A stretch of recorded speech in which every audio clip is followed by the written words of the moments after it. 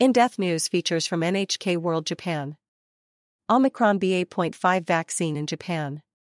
This article is part of a series on important coronavirus-related information. Click here to read other installments. #coronavirus the facts. Find the latest information on everything COVID-19. Rollout of BA.5 vaccine. A vaccine targeting the dominant Omicron BA.5 subvariant of COVID-19 is now available in Japan. And the minimum period between booster shots has been shortened from 5 months to 3. Japan's health ministry says everyone who wants the Omicron vaccine should be able to receive one by the end of the year, when the next wave of infections is expected to be building. The so-called bivalent vaccine targets the dominant BA.5 subvariant. It's also designed to trigger an immune response against the BA.4 subvariant, as well as earlier strains. A previously authorized booster targets the BA.1 and earlier strains. The ministry is urging people to take either type as soon as one is offered. Efficacy.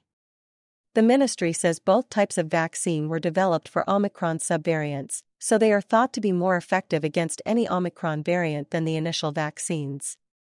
Types of Omicron vaccine approved in Japan. Authorities in Japan have approved Pfizer's BA.5 vaccine. Another, made by Moderna, is pending approval. BA.1 vaccines produced by both companies have already been approved. Eligibility. All people aged 12 or older who have already had at least 2 shots are eligible for the new vaccine. 3 months must have passed since the last vaccination. People can only receive one Omicron targeting shot. Comparative efficacy. The ministry says that data comparing the effectiveness of the vaccines for BA.1 and BA.5 is not available yet. Where to get your jab?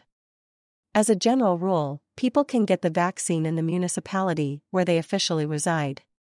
When BA.1 vaccines are still in stock, authorities have been instructed to use them before the newer BA.5 versions.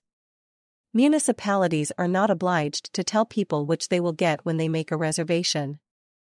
This information is accurate as of October 27, 2022. Edited by Nakanishi Now. NHK World. Producer.